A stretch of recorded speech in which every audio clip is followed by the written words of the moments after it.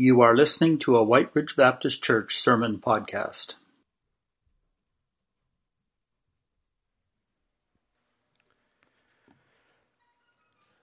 I was glad to go on to Facebook this morning and to see that Jimmy and Nelma Green are going to church this morning.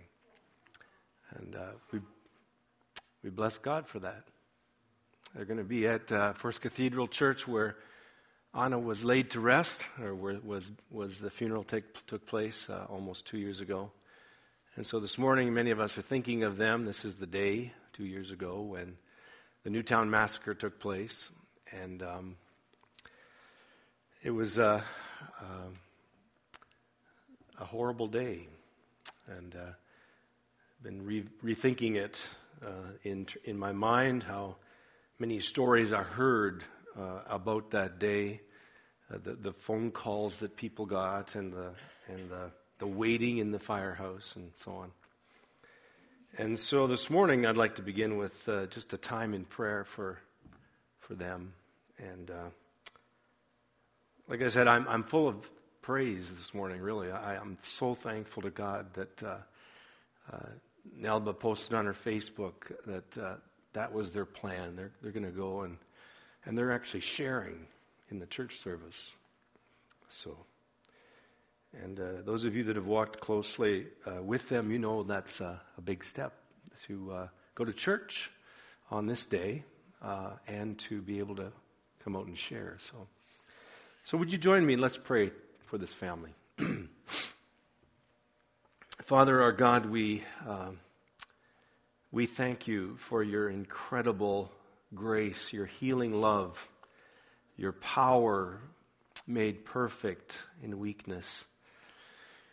And Father, we come and we offer you this sacrifice of praise this morning for this family, Lord, for wrapping them up in your love, and so many others as well, Lord, in this area of Connecticut, and just showing them your grace these last 2 years, Lord, as you continue to heal their broken spirit and their memories. And we praise you, Lord, that you continue to lead them, shepherd them out of the darkness into the light. And we thank you that the last word belongs to you, O Jesus. You are the victor, and that there is no God like you, and that many will see and fear and put their trust in you because you are worthy of praise, and you are doing good things through all the brokenness and through all the bleeding and hurt of life. Oh God, you're doing good things. You are a God who raises us out of the ash heap and sets our feet on a rock and gives us a firm place to stand. So Lord, we give you praise this morning. We thank you for Jimmy and Nelb and Isaiah, and we pray that as they this morning are off to the service to share, we pray that not only will they be well received there, but that they would sense in their own spirit the power of your grace to make them stand and to open their mouths to speak a word of testimony that will give you the glory. And we thank you for that, Lord. It's a big milestone.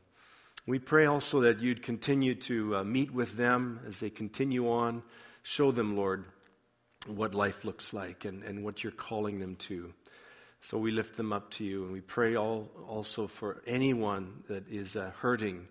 Lord, this season of year when so many are gathered and families are meeting, and I've talked to several, and even in the last week or two, that choose not to celebrate Christmas, choose not to do it the way they used to do it. It's not the same anymore. We pray, oh God, that you'd give us eyes to see those people, and ears to hear their hearts, and hands to reach out and just show them some kind of love this Christmas, Father. So, Father, we praise you for your grace, and we pray that we would be an extension of that grace as we think of those around us. Thank you, Lord, that in the same moment we can rejoice with those who rejoice, and we can weep with those who weep. And so, Lord, make us that kind of people. In Jesus' name we ask it. Amen. Amen. Well, believe it or not, I thought about the story of the Titanic this past week, and I woke up this morning with it on my mind. And the reason I had thought of it was because I've often thought about, having read about it and seen the movie, I guess, I've often thought about how much of a terror that evening would have been back in April 14th in 1912. And there they were on this maiden voyage crossing the Atlantic on the newest technology afloat, and 2,208 people. And at 11:40 p.m., they struck an iceberg. They had been warned 6 times that evening that there were icebergs in the area. And the telegraph operator was busy sending greetings to people over in North America from those that were coming from Europe and so on. And he didn't heed the warnings that were being given. And so you can imagine that at 11:40 in the evening that some were already asleep. And they received this rude wake-up call. And wake-up calls come in all kinds of fashions. It made me think about the wake-up call that Jimmy and Nelba received 2 years ago, the call on the cell phone that alerted some people. And so in the Old Testament, the Word of God teaches us that those that were commissioned with the wake-up call were called prophets or watchmen. And we've been reading in this Advent season about the various prophecies in Scripture. And though we look at them as messianic fulfillment, and we see Jesus Christ, because we have the vantage point of looking back now across history, and we see the first coming of Jesus Christ, and we look back and we see the origin of that prophecy that is fulfilled in the first coming of Christ, and is waiting to be fulfilled even further, some of them, into the second coming of Christ. But as we look back, we see that originally the prophecies that we read about in the Old Testament had an imminent wake-up call, had an imminent meaning in the moment and in the time of the 8th century before Christ, when Isaiah lived and ministered, the last half of the 8th century BC. And so as we look at some of these prophecies, and we see them as very much talking about Christmas or Easter and the events in that time 2,000 years ago, we recognize that really, going back even further, they had a reason to be spoken in that time to Israel. And they were wake-up calls. Because people in the 8th century BC, in Isaiah's time, Israel had slipped into a slumbering stupor. And even their prophets, and even their priests and watchmen, the ones that were commissioned with religious leadership in the nation of Israel, had fallen away. The Word of God speaks in Isaiah 28 in different passages about how they were given to strong drink more than they were given to strong conviction.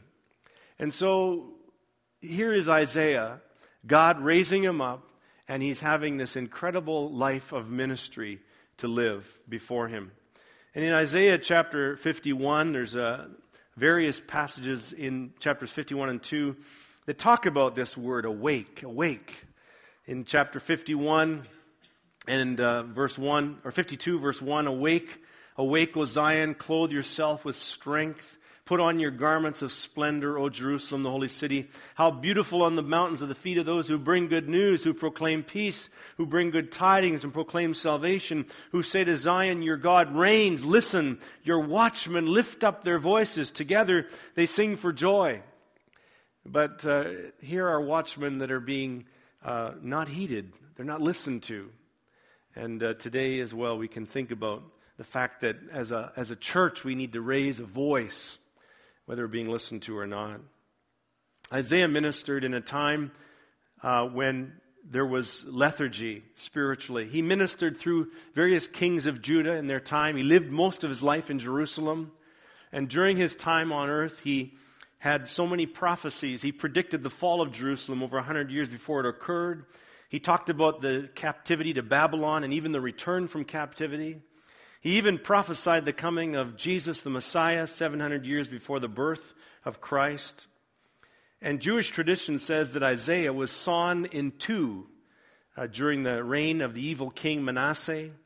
And in fact, some people believe that when we read Hebrews chapter 11, verse 37, it talks about those where some were sawn in two, that they believe that it's a reference to Isaiah's death. But I think that the reason that God used Isaiah so effectively to be a man that was like a watchman, that heralded the call, that called Israel to awaken, was because he himself had received such a call to awaken. And you know the passage I'm referring to in Isaiah chapter 6, when he had this experience with God, a wake-up call, as you would say, in the temple, in the year that King Uzziah died. And he had this experience of the holiness of God when he was in the temple of God. And there in that place, he realized that not only was God touching him with the cleansing power of God, but also he was commissioning him to go and to preach and to awaken others to the Lord God. And, there's nothing that can do that like a personal encounter with God. Our own personal experience with God is absolutely essential if we're going to live a life on fire for the Lord Jesus Christ. We can attend church services, we can hear testimonies, we can read good biographies, we can fellowship and hang out with other Christian people, and we can do many other good things, but nothing is going to substitute, nothing is going to replace my personal relationship with the Lord God. The fact that I have a connection with the living God, the only true and living God. We cannot substitute that. And in order for us to understand a little bit more of some of the scripture we're going to look at this morning, we need to understand that in the Old Testament times and up until the time of Christ, that meant having a relationship with the temple. Okay, that meant having a relationship with the temple, because that's where the living God lived and dwelt. And we cannot associate it the same as us coming to this building. If that's what you're thinking, then you need to put that out of your mind. Going to church for us is not what it was like for an Old Testament believer to go to Jerusalem and go to the temple. For a Jewish man or woman in the time of Jesus, faith centered on the city of Jerusalem and faith centered on being in the temple, at least visiting the temple in your time in your life, if possible, annually. The most important time of the year, of course, was Passover, but there were 3 festivals during the year when every male Jew was earnestly wanting to go up to Jerusalem. I just went to the movie with Barry, to the movie Exodus, and we saw a great movie, by the way. I would commend it. I'm not suggesting you get your theology from it. Hollywood doesn't do good at that. But it is definitely a great reminder of the story, and good for you to think about what's true and biblical and what's not in that movie. But perhaps one of the most interesting last words of Jewish worshipers when they recite the words at the end of the Passover Seder meal is the words, "next year in Jerusalem." Have you heard that before? Next year in Jerusalem. That's what they say at the end of every Seder meal. They say, "next year in Jerusalem."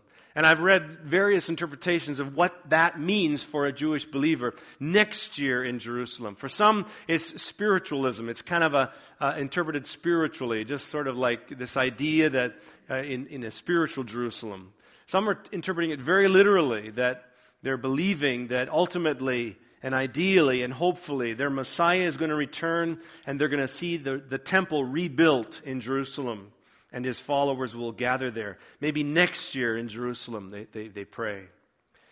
And even today, the geographical location of Jerusalem is not minimized at all. We understand the conflict there. We understand why it exists. Well, in the time of Isaiah and in the time of Jesus, there was a temple in Jerusalem. And it was the center of religious and spiritual life for the Jew. Would you turn in your Bibles to Mark chapter 11? In Mark chapter 11, I'd like to read Mark's version of the prophecy from Isaiah that we're going to be looking at this morning. And it's found in Mark chapter 11, beginning with verse 11. This passage is is the time of Palm Sunday, Jesus entering Jerusalem, and then the very first couple days, what events take place. So would you stand with me and let's listen to God's Word. Mark chapter 11, and I'd like to begin with verse 11. Jesus entered Jerusalem and went to the temple. He looked around at everything, but since it was already late, he went out to Bethany with the 12. The next day, as they were leaving Bethany, Jesus was hungry. And seeing in the distance a fig tree in leaf, he went to find out if it had any fruit. When he reached it, he found nothing but leaves, because it was not the season for figs. And then he said to the tree, "May no one ever eat fruit from you again." And his disciples heard him say this. On reaching Jerusalem, Jesus entered the temple area and began driving out those who were buying and selling there. He overturned the tables of the money changers and the benches of those selling doves, and he would not allow anyone to carry merchandise throughout the temple area. And as he taught them, he said, "Is it not written that my house will be called a house of prayer for all nations, but you have made it a den of robbers?" The chief priests and the teachers of the law heard this and began looking for a way to kill him, for they feared him, because the whole crowd was amazed at his teaching. And when evening came, they went out of the city. May God bless his word. You may be seated. You might remember a couple of years ago when we went through the Gospel of Mark, we talked about a feature that Mark likes to write in his Gospel. It's called a Markan sandwich. And here's an example of a sandwich in the sense that he refers to a story within a story. And in this situation, it's an actual story about the temple, but it's sandwiched with the story of the fig tree being cursed. And we look at this scripture and we wonder why it is that Jesus cursed the fig tree. But really, what Mark is trying to convey and what Jesus was trying to convey through symbol was that it was the temple and its leadership that was being cursed, not the fig tree. The fig tree was simply an illustration that Jesus wanted to convey. And so the next morning, Jesus is on his way back to the temple.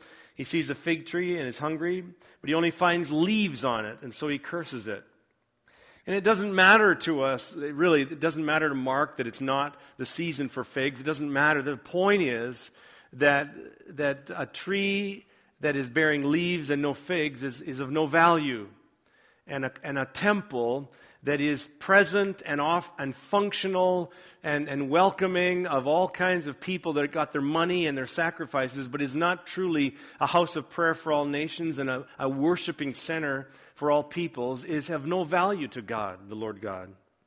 And so Jesus, in this denunciation, was announcing his judgment upon the temple. And Jesus was saying that leaves without fruit is false advertising. God has no use for a tree that has leaves but no fruit, and he has no use for a house called by his name that is not a place of prayer for all nations. If you look at Isaiah chapter 56, verse 3, one of the things that Isaiah's prophecy was clear about, it says that, "Yet let no foreigner who has bound himself to the Lord say, the Lord will surely exclude me from his people." He's saying, let no one that's not an Israelite, that's you and I, that's me anyway, let no one who is not Jewish ever say, let no one who's not Jewish who has bound himself to the Lord, the living God, let them never say that they're going to be excluded, because I'm a God of all nations, all ethnos. And then later on it says, my house shall be called a house of prayer for all nations. Let them find joy on my holy hill, Isaiah says in chapter 56.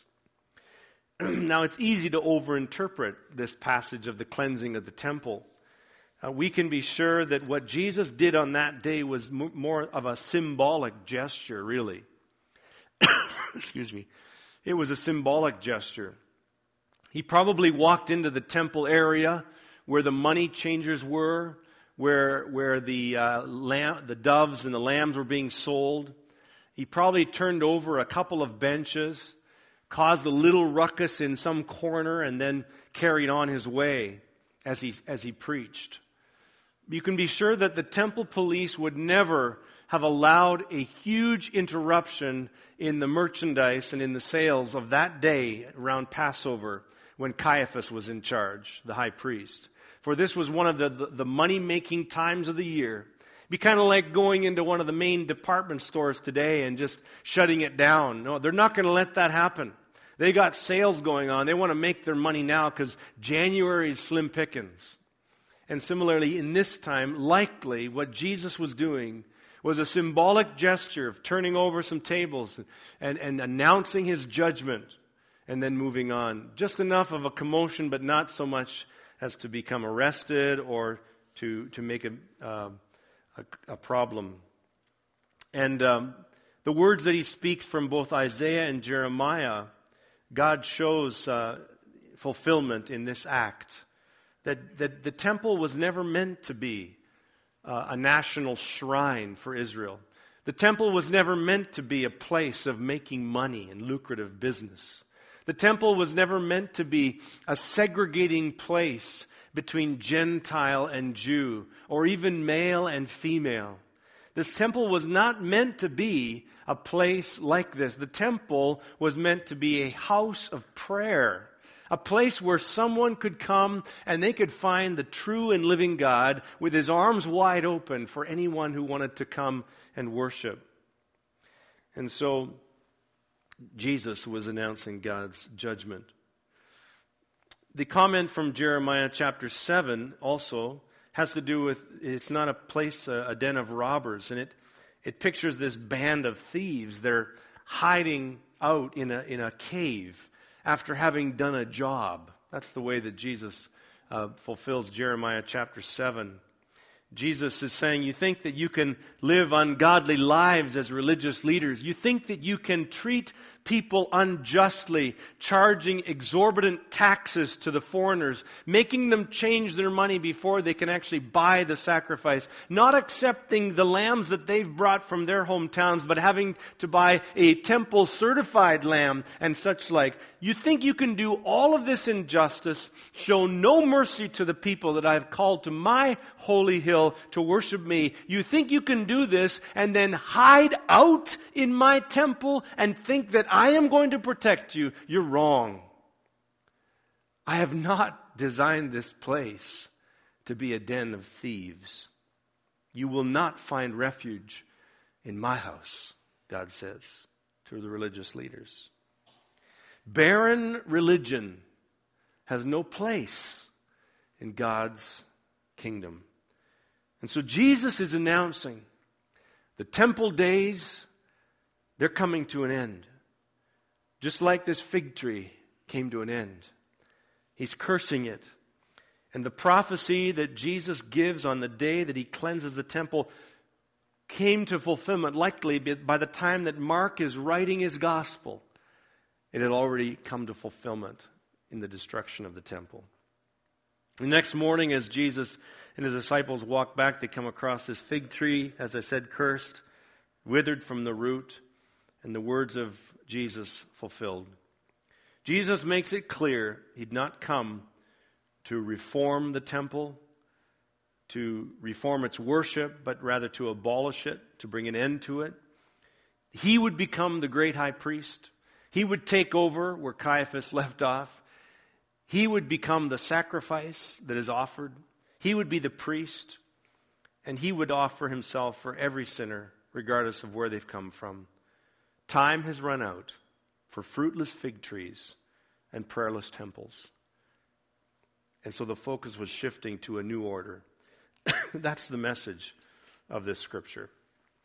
Now, if we step back from Isaiah's time, and if we step back from Mark's time, when the time of Jesus and so on, and we move ahead now to our time, this is where I think the scripture's got to be applied. So I don't want you to get lost in Isaiah. I want you to understand Isaiah. I want you to understand what Isaiah was saying to Israel in his day. I want you to understand why that spiritual lethargy is a message we need to hear for our day. I want you to understand what Jesus was doing in the temple that day when he went in and turned over the tables and preached the word of prophecy found in Isaiah and Jeremiah. You need to understand, you need to hear. There was incredible, significant, historical significance to that moment in time. But if you don't go ahead to the church age now, that is interpreted by the apostles in their teaching in the New Testament, you're going to miss a major part of, I believe, what the whole teaching is meant to be about. And that is that we are ourselves are temples of the Holy Spirit. And in Paul's letters especially, Paul unpacks the theology of temple worship, and he takes it out of the cobwebs of Old Testament history, and he even takes it out of the recent history in his day of Jesus' life and the temple, and he takes it, fast forwards it to the church age, and he says that the temple is no more, but you, church, are the temple of God. He speaks of it in 1 Corinthians chapter 3. He speaks again of it in chapter 6. He goes into his second letter once more in 2 Corinthians chapter 6. He does it again. And in other passages, like in Ephesians, Paul is again unpacking this idea that the church is the temple of the living God. And he even uses the language of a house of prayer.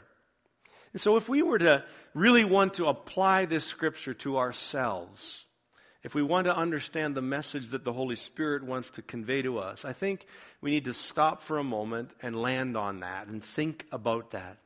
Not only collectively, Paul says at one point in chapter 3 of Corinthians, are we the church and the temple of the living God, but even individually and even down to not just your life, but your very body is a temple of the Holy Spirit.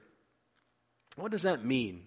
And even the word that's used for temple in that context, Paul is talking about not the temple grounds generally, and not even the court of the holy place, but rather the holy of holies is the word used. Your body is the holy of holies. Your body is the place where the very center of it all, the place where God, the living one, Jesus Christ himself dwells. What does that mean, really? I sat this morning just with that on my mind after having looked at my message notes. And I thought again, I am a house of prayer.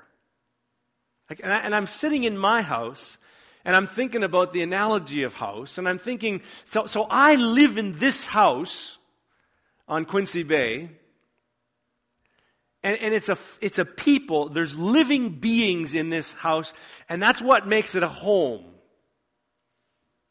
and not just a building.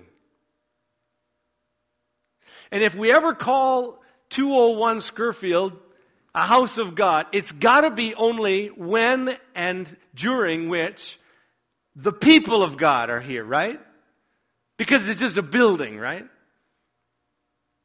And so if we say that our bodies now are temples of the living God, if our bodies, physically, our bodies are houses of prayer, I just think about that and I think, man, I am falling far short of my calling. That's what I think. That's what I thought of this morning. I was thinking, God, how little I am a house of prayer. How little I am consciously in communion with you. How little do I use this body and this mind and this heart and my will and my voice and everything about me to be a place of intercession, to be a place where you are worshiped and where you are sought and where others are interceded for. I'm not trying to beat you up this morning, folks. I'm just saying this is our calling. This is fundamental to being Christian. It's who we are. It's not what we are called to do. It's who we are. We are temples. God lives in us. And we worship Him intimately because of that proximity. So that's the first half of the application, I think, and that is simply, what does this say about my prayer life? That my body is a house of prayer. And so I can be driving down the road, I can be walking, I can be in the shower, I can be playing hockey, I can be doing whatever I'm doing, and I, in that moment, can be still a house of prayer. That's what I am. That's what you are as a child of God. But the second part of it is that I'm meant to be a house of prayer for all nations. And so the question that I ask myself on that front is, what does this passage then and its application say about my relationship with those who are from other cultures, from other ethnic groups?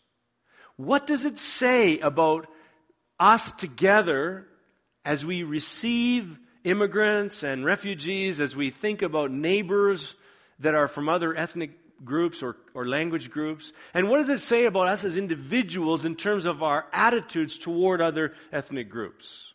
And how do we receive them? And I know we get intimidated. We don't want to cross the street because that person speaks a different language and they're from a different culture and they don't celebrate the same festivals and times of the year that we do and so on. And we feel awkward, and so we just kind of stay with our own. We live in the bubbles in Canada, in our ethnic, our ethnic silos. But I think God's saying something in this. I think God's saying that we're meant to be houses of prayer for all nations. And that somehow other people and other people groups are meant to really find a refuge with us, find a listening ear in us, find a place to connect with God through us. You know, we saw it in India when we were there just a month ago, the team that went. I maybe 5 or 6 times, I didn't count them, but I heard about how either Buddhist or Hindu or Muslim people would come and ask Christian people to pray to their God because mama wasn't getting healed or baby wasn't getting better. And they seriously went to Christians and said, if you call out to your God, maybe something will happen. And we heard a couple of testimonies of someone getting healed because the Christian church was fasting and praying and people turned to Jesus Christ because your God answered prayer. That's not an isolated story in many parts of the world today. And the conviction I had when I would hear those stories was, do I take prayer seriously enough? I mean, do we ever put God on the spot in that way? Do we ever receive a neighbor, a coworker, a friend, and offer to pray? We say, I'm going to pray for you. What's your sister's name? I'm going to pray daily for your sister. And then follow up and ask, how's it going? And just say, God, please show up. For your own glory and for their good, for their salvation, Lord, show up. Show that you're the living God. Make me a house of prayer for all nations. I believe that's what God's call upon our lives is meant to look like.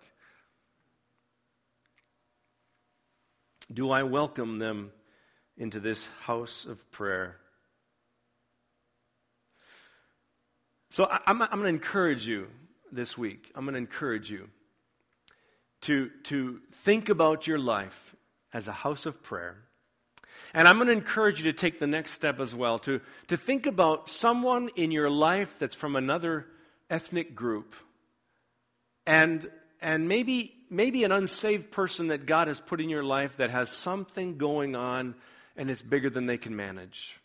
It's often when God shows up in people's lives.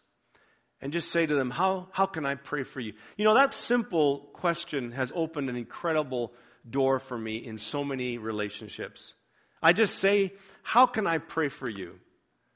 And if they can see that you take it seriously, usually there's a real serious response. There's something. And even some that don't believe in prayer will say, well, if it's any good, this is what I need. This is the thing that makes me cry at night. Would you do that? How can I pray for you? It's a simple thing. And then go to God faithfully. Just go to God and say, God, I'm not your God, you're my God. I'm not trying to bend your will. I'm just asking, Lord, would you show up? Would you do something here to magnify your name, to bring people to Jesus Christ? Wouldn't that be wonderful?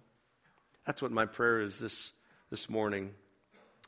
We have a plaque at our front door. It's actually behind our door if you open it, but it says this. It says, share faith, offer prayer, gather hope. And I think those really go hand in hand, that there's an incredible lack of faith in Canada among many people that we relate to. They just do not have faith in anything. It leads to hopelessness. And so if we share faith, it actually can be contagious. People say, well, maybe there is something to this whole thing of God. And if we offer prayer, I think that's the step I'm talking about this morning, is offering prayer. It's incredible how God shows up. He delights in us exercising faith that is laying it out on the line, that makes us look stupid if God doesn't show up, that makes it look so that we can't answer our own prayers. You see, praying God-sized prayers makes you look stupid if God doesn't show up. But it also requires faith, doesn't it? And then finally, gather hope. I think hope is gathered when we exercise faith and when we offer prayer. I'm going to invite the worship team to come, and as they come, I'm going to invite us to just pray for a moment.